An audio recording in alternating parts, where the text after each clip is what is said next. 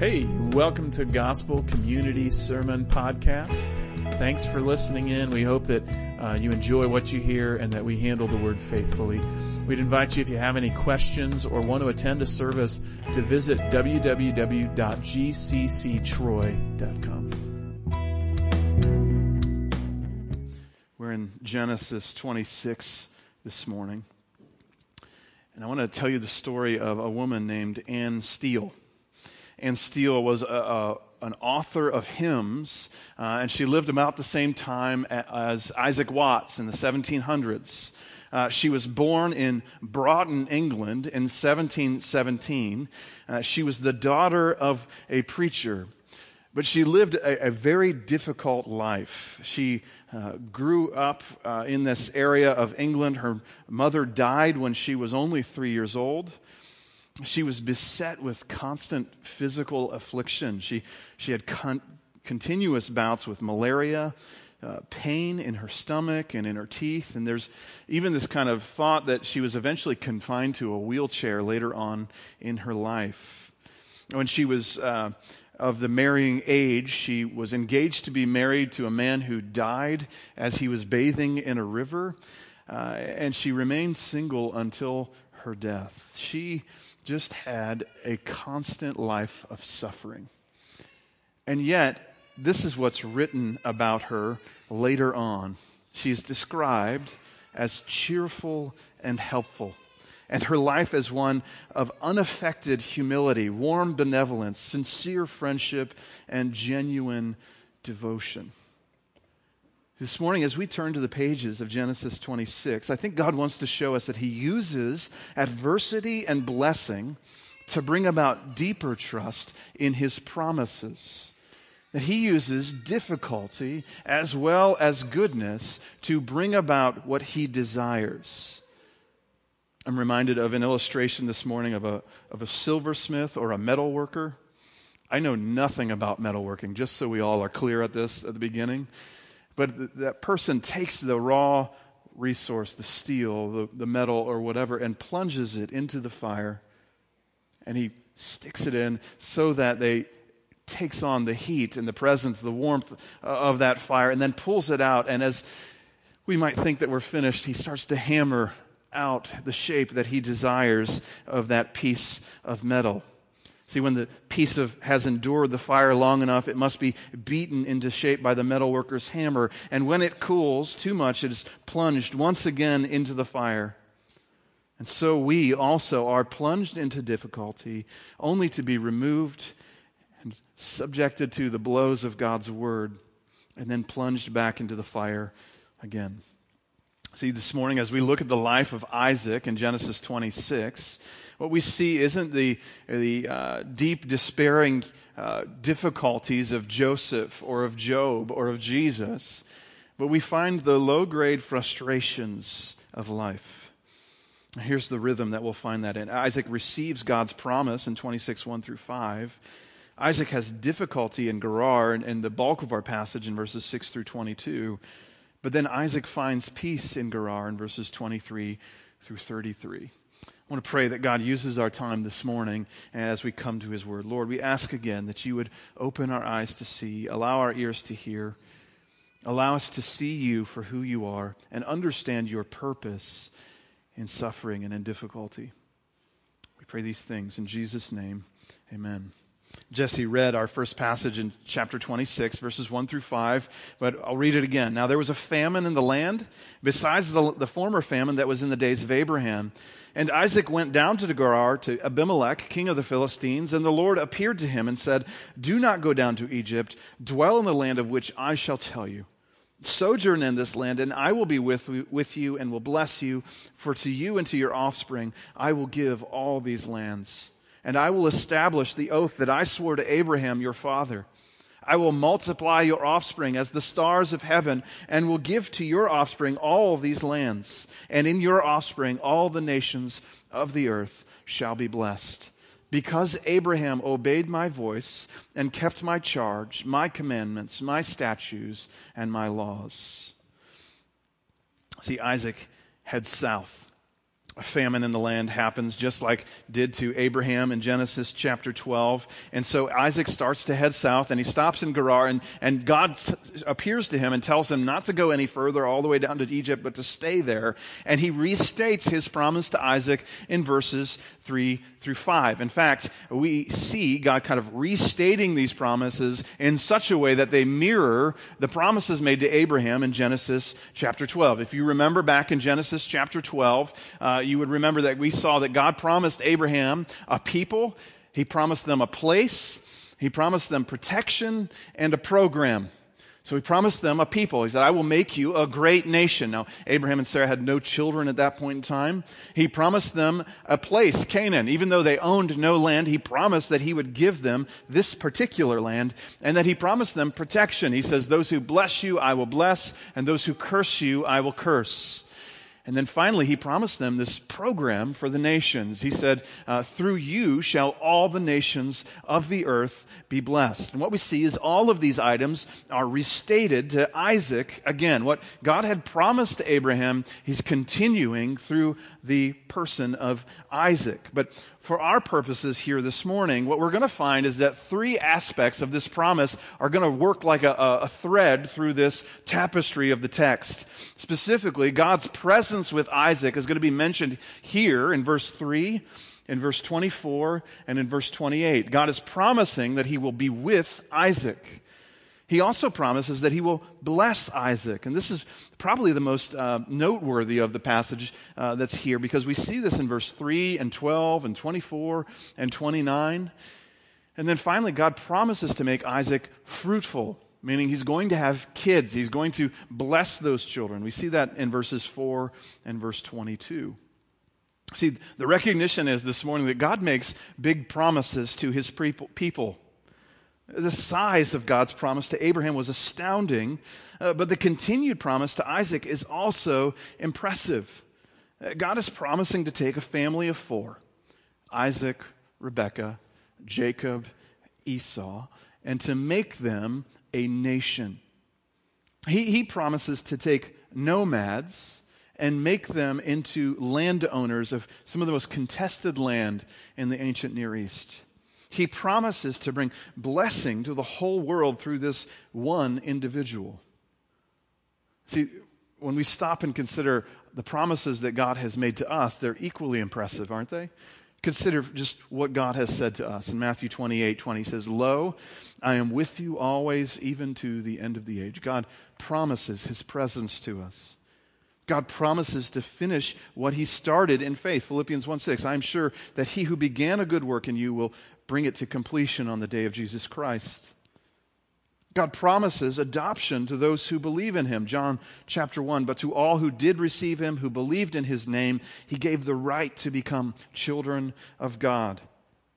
God promises eternal life to all who believe in him, right? That's what we'll see on the football games this afternoon. John 3:16, God so loved the world that he gave his only son, that whoever believes in him may have eternal life. These promises are big in that they offer something we could never provide for ourselves. Notice that Isaac is promised these things that he could collect himself, right? He could get land, he could create descendants, he could have blessing, he could do all of that on his own. But the most notable things that are on God's list or on God's mind are the things that Isaac couldn't provide for himself. Isaac couldn't make God be with him. Isaac couldn't make God bless him. And Isaac couldn't make God bless his progeny. And so Isaac receives this massive promise from God. The greatest gifts of God are those gifts that we couldn't provide for ourselves. Amen? But the promise to Isaac is about to become very practical for Isaac. It's one thing to have a theoretical knowledge of God's sovereignty and of his blessing and of his presence with you. But God's about to put Isaac into the lab. The theology that he's just stated to Isaac, that Isaac knows in his head, as head knowledge, is about to become very practical. And it's something else entirely for us to live out this faith than to just know about our faith.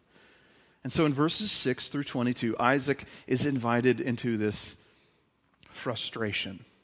Look with me at verse 6 in chapter 26. So Isaac settled in Gerar. And when the men of that place asked him about his wife, he said, "She is my sister." For he feared to say, "My wife," thinking lest the men of the place should kill me because of Rebekah, because she was attractive in appearance. When he had been there a long time, Abimelech, the king of the Philistines, looked out a window and saw Isaac laughing with Rebekah, his wife. So Abimelech called Isaac and said, "Behold, she is your wife. How then could you say, 'She is my sister'?" Isaac said to him, "Because I thought, lest I die because of her." Abimelech said, "What is this you have done to us? One of the people might easily have lain with your wife, and you would have brought guilt upon us." So Abimelech warned all the people, saying, "Whoever touches this man or his wife shall surely be put to death." See, Isaac settles in Gerar like God had told him to, and Isaac thinks, in the machinations of his own mind, that it would be safer for him to lie about who his wife is than for him to tell the truth. And once again, we get a reminder of the life of Abraham, because Abraham did this not once, but twice. He did this in Genesis chapter 12, and again with another Abimelech in Genesis chapter 20, saying that Sarah was his sister. But of course it backfires, doesn't it? Abimelech's looking out a window and sees Isaac and Rebekah laughing. And surely if you laugh with someone, you are married to them, right? Oh, the word might actually have something deeper in mind, some kind of deeper meaning. But remember that Isaac's name actually recalls laughter. And so it's kind of a play on Isaac's name as well. Either way, Abimelech kind of gets wise. And so the upshot of all of this is in verse 11, Isaac and Rebekah's safety is guaranteed by this leader, Abimelech. Notice, Isaac's plan kept himself safe, but Rebekah and God's promise at risk. But what God works through this circumstance is that he protects both Isaac and Rebekah by the guarantee of this king of the land. And so God is with Isaac, just as he promised in verse 3. He manipulates the situation so that Isaac is blessed.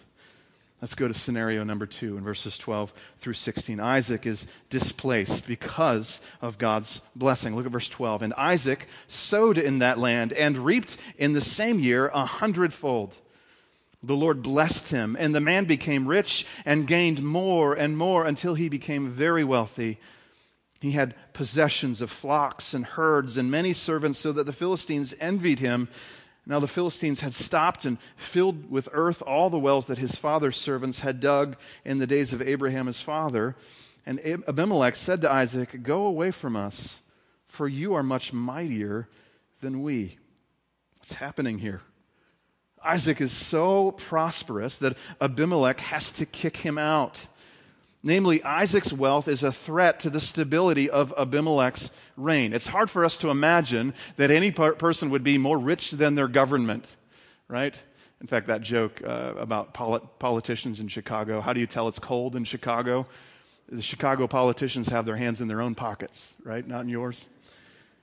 It's hard for us to imagine that anyone would have more wealth than the government. But here, Isaac is so blessed, so wealthy, that he's a threat to Abimelech and to his reign. The description of his wealth in verse 12 through 13 again reminds us of Abraham, who is constantly blessed by Abimelech and by Pharaoh and Egypt. And so God blesses Isaac just as he promised in verse 3. That's scenario number 2. Scenario number 3 is that Isaac receives room for blessing after conflict. Look at verse 17 through 22. "So Isaac departed from there and encamped in the valley of Gerar and settled there. And Isaac dug again the wells of water that had been dug in the days of Abraham his father, which the Philistines had stopped after the death of Abraham, and he gave them the names that his father had given them. But when Isaac's servants dug in the valley and found there a well of spring of water, the herdsmen of Gerar quarreled with Isaac's herdsmen, saying, 'The water is ours.' So he called the name of the well Esek, because they contended with him. And then they dug another well, and they quarreled over that also. So he called its name Sitnah. And he moved from there and dug another well, and they did not quarrel over it. So he called its name Rehoboth, saying, 'For now the Lord has made room for us, and we shall be fruitful in the land.'" See, Isaac moves out of town, right? Abimelech comes to him and says, you're too powerful for us. You've got to get out of here. And so Isaac moves out to the valley of Gerar. He moves to the suburbs, as it were, right? And he begins trying to find these wells for all of his sheep and all of his wealth that he has. And Isaac's servants start digging and they find water, but the herdsmen of the Hittites start to kind of quarrel with Isaac's servants. And so what happens is they dig two different wells. The first is named Essek, which means contention. And so there's a showdown. There's a fight at the OK Corral there between these two different groups. They're clicking, doing all that stuff. And then they show up at Sitnah and they dig a well there, and that word means enmity. And so there's another fight that breaks out there. And then finally, Isaac moves to this place that he names Rehoboth, which means broad places or room. And God blesses them. There's no contention, and it highlights that Isaac is not a person who enjoys contention or difficulty. He wants to just constantly get away from it. He's consistently backing away from difficult interactions, but God is providing a space for him. Notice Isaac's interpretations in verse 22. For now, the Lord has made room for us, and we shall be fruitful in the land. Isaac sees this as a gift from God. See, in verses 6 through 11, Isaac was afraid of coming into this land, right? That's why he lies about who his wife is. That's why he's kind of hiding himself from Abimelech. He's willing to put Rebekah at risk to save his own life. But now, in verse 23, he interprets the difficulty of his interactions as God's faithfulness. See, Isaac sees opportunity for fruitfulness. He's saying, what's fruitfulness? If you go back in Genesis, remember the phrase that God gives Adam and Eve. He says, Genesis 1, be fruitful and multiply, fill the earth and subdue it. He says the same thing to Noah twice in Genesis 9, once in Genesis 8. He says, be fruitful and multiply. See, Isaac has in mind not just that he has land to kind of push out his elbows. He has in mind that he can have children, that they could multiply here. So God is with Isaac. God blesses Isaac.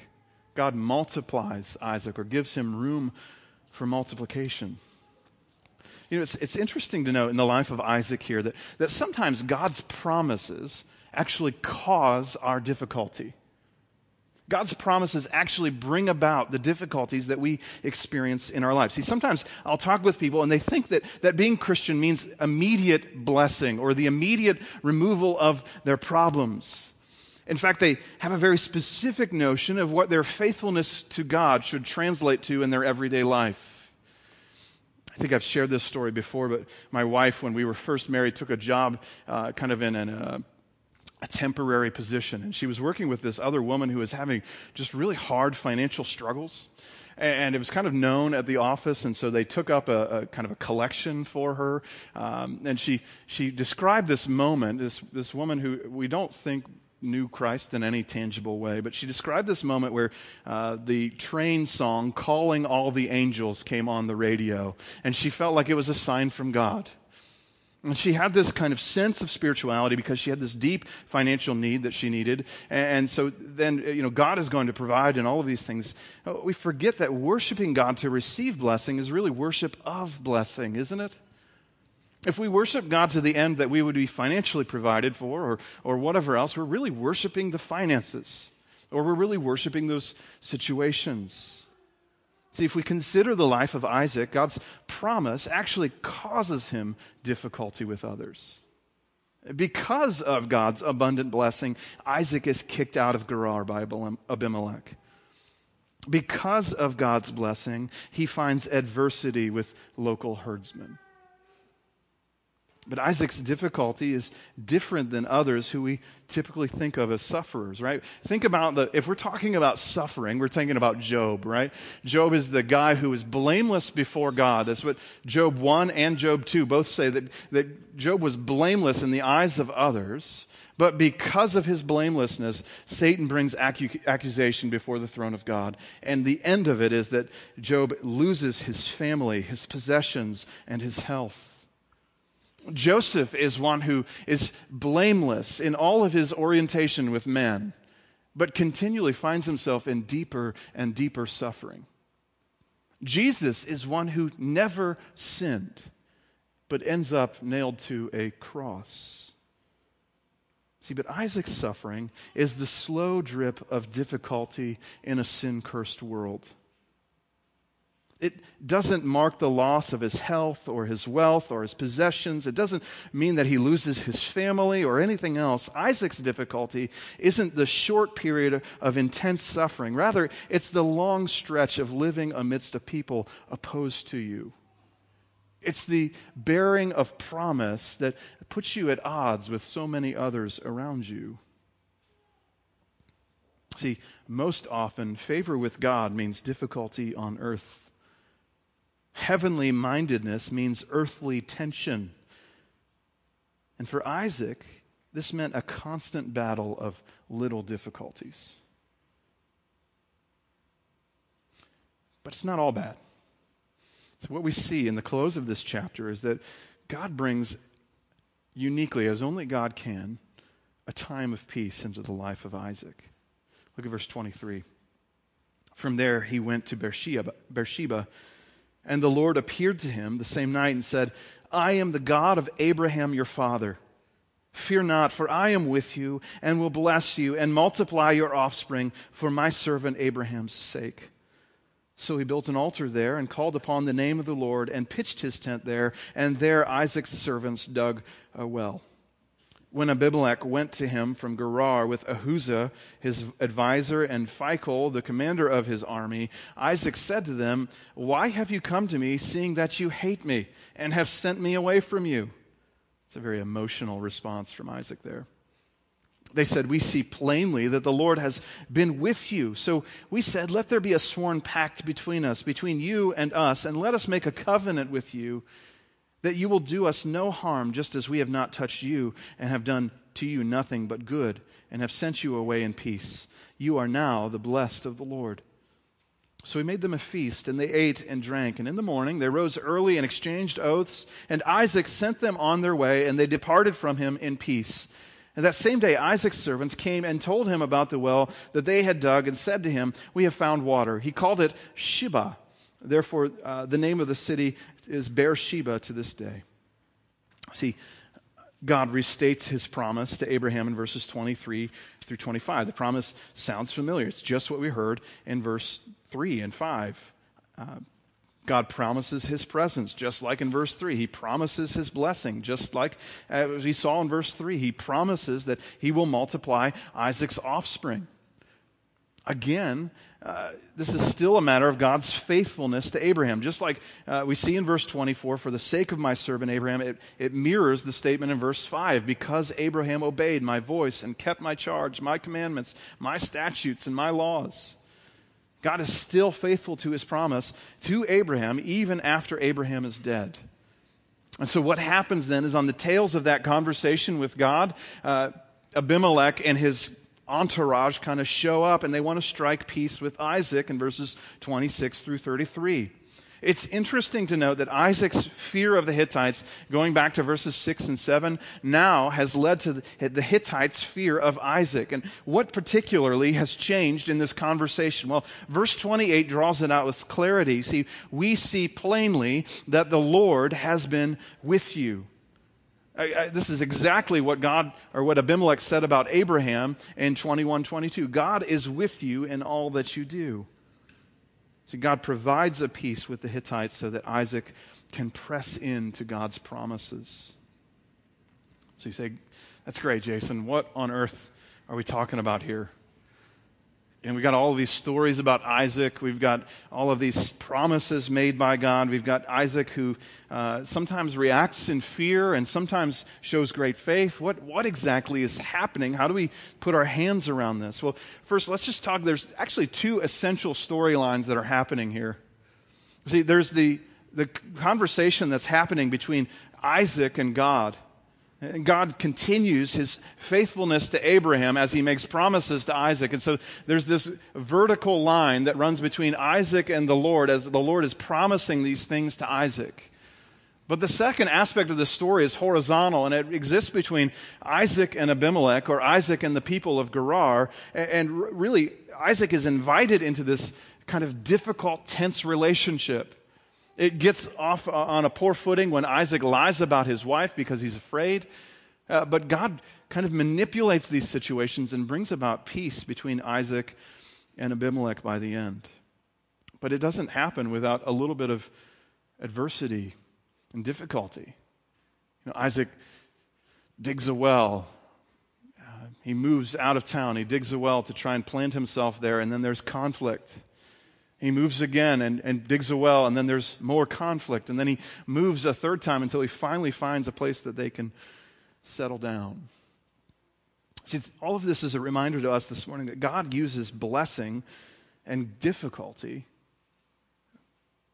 as two different tools in his tool belt to bring about faith in his servants. God uses blessing and difficulty to form our faith.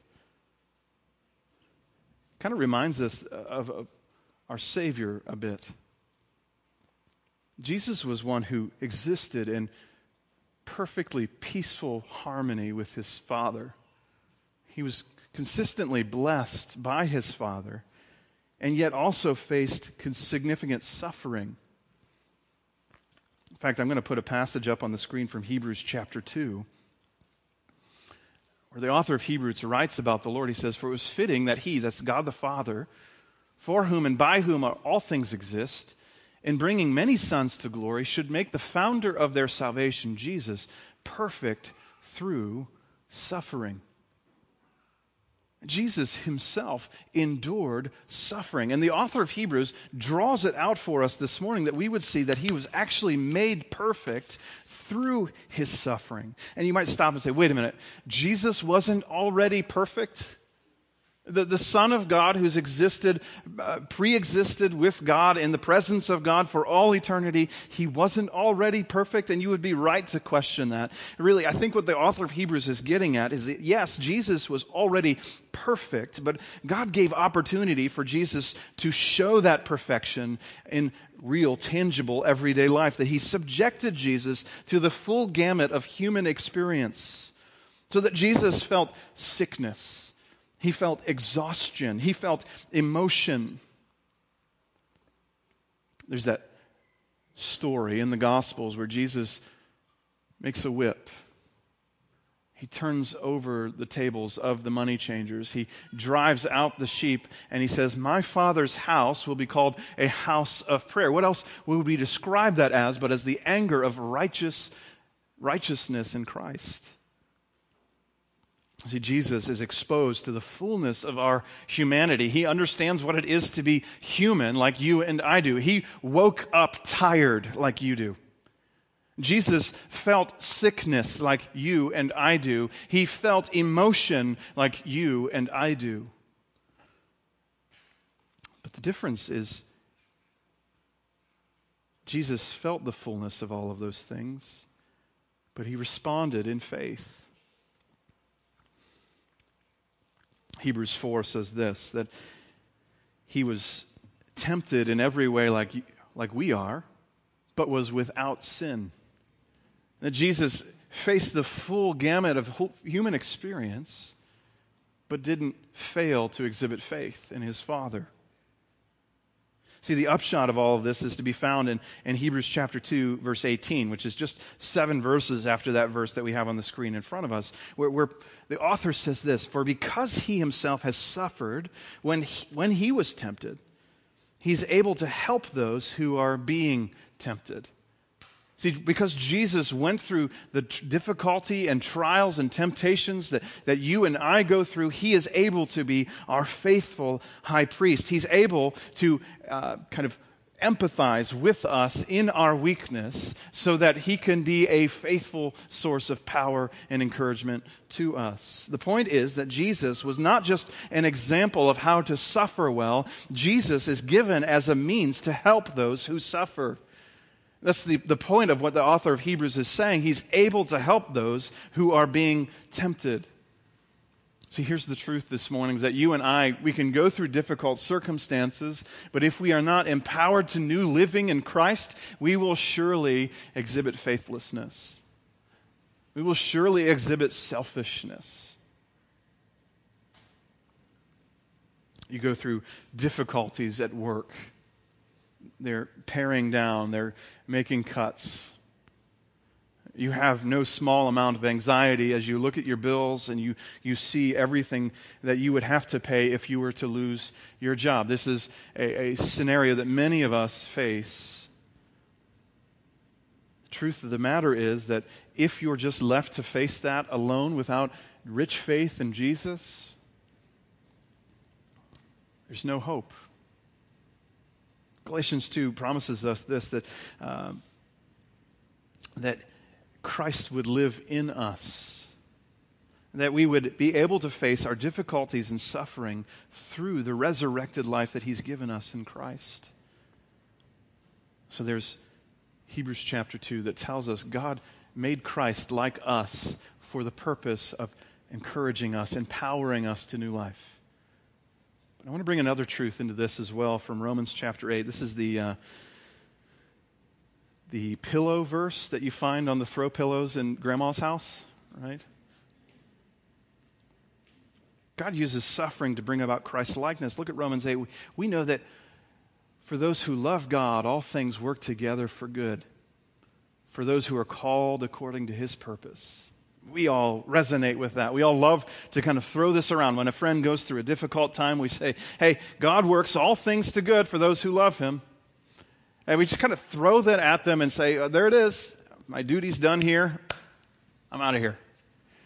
And a lot of times we ignore what happens in verse 29. For those whom He foreknew, He also predestined to be conformed to the image of His Son, in order that He might be the firstborn amongst many brothers. See, what is Paul getting at here? What is Paul trying to drive at? He's inviting us to this reflection. And I want to just kind of put down our pre-existent knowledge of this verse and just kind of approach it anew this morning. What is the nature, first let's back up, to whom is the promise made?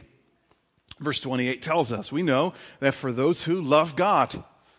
And then later on in the verse, for those who are called according to His purpose. For whom does this promise exist? It exists for those of us who love God, who are called according to God's divine purpose. Well, what is the nature of the promise itself? It's right there in verse 28. That all things work together for good. That term, work together, is the word from which we get synergy. That everything is working in coordination, in collaboration to one specific end. Well, what is that end? This is where verse 29 is so important. See, the end of God is that we would be conformed to the image of His Son. That He's predestined us, He's foreknown us to be conformed to Jesus Christ. Why? In order that Jesus might be the firstborn amongst many brothers, in order that Jesus might receive maximum glory and honor in your life. So as we take in the full weight of this verse and what it's saying, we're seeing that God uses everything all the time in the life of everyone who loves Him for the purpose of making them like Christ, to bring honor to Christ. There is no wasted moments in the economy of God, so that every ounce of your suffering, every ounce of your difficulty, every hardship you face, everything you see that is hard in life is renewed and reused by God for His purpose. That He cuts off the edges that He doesn't want to be there, and He shapes you and molds you to look more like Jesus. And as you look more like Jesus, you become His image bearers that fill the earth. Wasn't that the plan in Genesis 1? Fill the earth, subdue it. See, we become conformed to the image of Christ in order that He might be firstborn. So there is a sense in which God made Christ like man in suffering, so that He could make man like Christ in suffering. He has given us Jesus in the incarnation, embodied him in human flesh, and exposed him to all of the hardships that we ourselves face so that he could live perfectly, so that he could die sacrificially, so that he could be raised again and sit at the Father's right hand, constantly advocating for us, his people, so that you and I could take on the person of Jesus, so that we could be changed.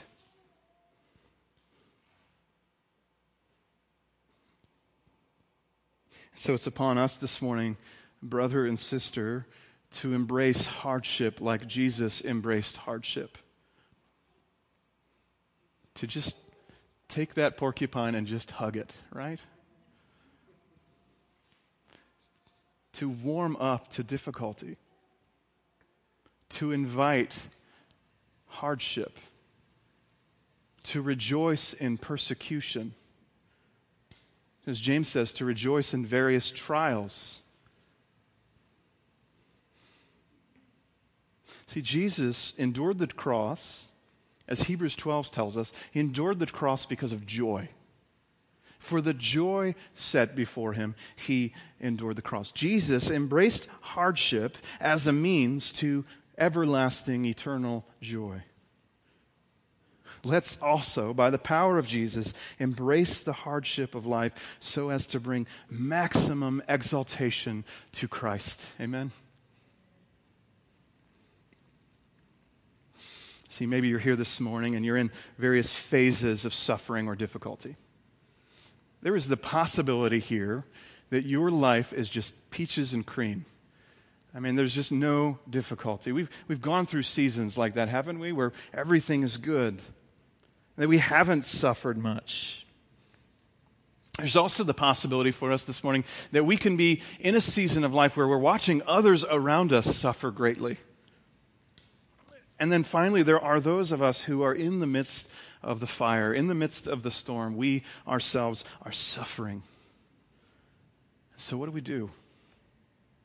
Speak first to those that haven't suffered. Can I just call you to a season of just engaging with the promises of God? Notice what happens here in the life of Isaac. Isaac is receiving the promises of God and then seeing them work out in his everyday life. And God's promising these massive things in 26, 1 through 5. And then Isaac sees them all working out in particularity, verses 6 through 22. Maybe you could just train your eyes and your heart and your mind to look for the blessings of God, the practical outputs of the applications of God's promise. See, you look at the stupid little things, the dog that lays on your lap at night that comforts you as a gift and a grace from God. The car that you want to kick the tires in is still a grace to you from God, isn't it? The job that you don't always appreciate, it's a grace from God. And overwhelmingly, the position that we have in Christ is a grace from God that provides foundation for all the rest of our life. See, we can tune our eyes and our heart and our mind to look for God's grace and His mercy, that we can look through the scenarios and the circumstances of our life, because Romans 8:28 says that God works all things for those who love Him. We can look and say, everything in my life that exists is a part of God's purpose and His plan for me to be receiving grace. What if you're here this morning and you have friends around you who suffer, and you want to know how to engage with them? Can we just say, first of all, this is difficult? You know, if you're married, you might know this sometimes. It's almost easier for you to go through sickness than to watch your spouse go through sickness. It's almost easier for you to go through trial than to watch your spouse go through trial. We should have our hearts tuned into this idea that watching brothers and sisters suffer should also invite us into some sense of suffering. That's what Paul says in Romans. He says that we weep with those who weep. We actually suffer alongside those who suffer.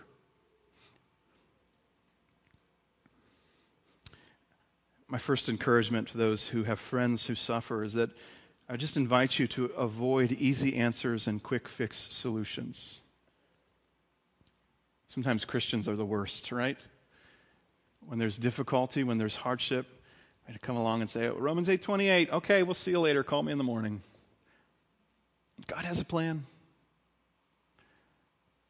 And we don't enter into their suffering. We kind of just lightly graze over the top and act like we've done our good Christian duty. What does it look like for a Christian to actually sit alongside someone who suffers, someone who has difficulty, to empathize with them, to weep with them, to pray with them, to encourage them? So avoid easy answers and quick fix solutions. Engage in being present with them. Not just physically present, but mentally, emotionally present with them. Say, hey, tell me about it. Tell me about what's going on. How can I help you? What can I do to be present with you? Don't provide quick answers just right off the tip of your tongue. Engage with them. But finally, and most importantly, your job, if you are a friend of a sufferer, your job is to consistently lift their eyes off of their difficulties and toward their Savior, Jesus Christ. That's one of the ways that you can serve them best. Say, yeah, that stinks. Now, I'm just going to do this for a moment because I would hope you would do the same for me. But remember, this is short-lived. And someday you'll be in God's presence and all of this will be wiped away. All of this will be done with.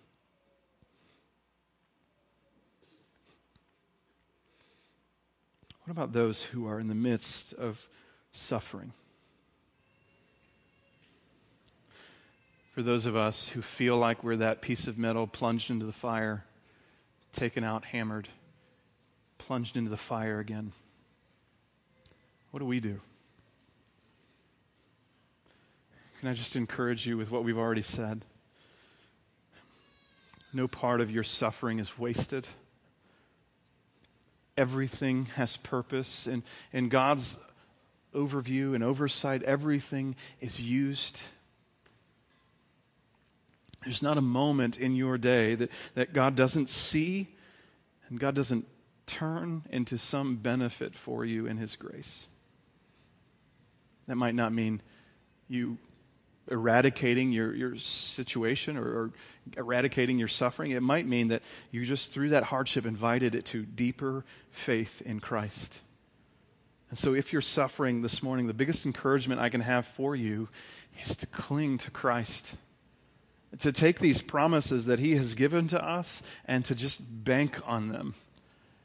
You see, the way that we get beyond our temporary circumstances is to consider our eternal trajectory in Christ, right?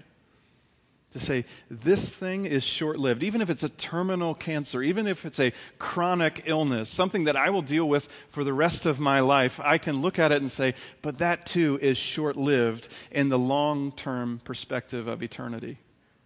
That someday God will raise me to new life as He has raised Christ to new life, and He will give me eternity without this in my existence. And I can hope and bank on those truths that God has spoken to me. And I wonder if you are truly suffering, if you might come to someone in the body and talk to them about your difficulty. Some of you are suffering silently. And I got to tell you, God has given you a body to come alongside you and help you. I just plead with you to not do that silently by yourself, because one of the greatest gifts God gives you is the church. To take your eyes off of your problems and to fix them upon Jesus Christ.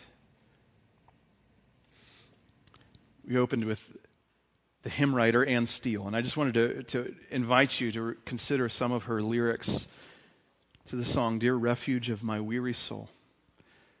She writes this: Dear refuge of my weary soul, on Thee when sorrows rise, on Thee when waves of trouble roll, my fainting hope relies. To Thee I tell each rising grief, for Thou alone canst heal. Thy word can bring a sweet relief for every pain I feel. This hymn closes with this line. It says, "Thy mercy seat is open still. Here let my soul retreat. With humble hope attend thy will and wait beneath thy feet." God's mercy seat is open still. God invites us to say, your yoke is difficult. Come and find an easy yoke, an easy burden with me. Let's be those who take our sufferings and our difficulties and take them back to the cross rather than trying to drum up enough strength and energy for another day. Let's pray together. Lord, we ask now that that's exactly what you would accomplish in us. Teach us to take our difficulties to you. Help us not to be those who are self-reliant and who try to work out our own difficulties on our own by our own strength. But teach us and train us to rely upon your goodness and your mercy.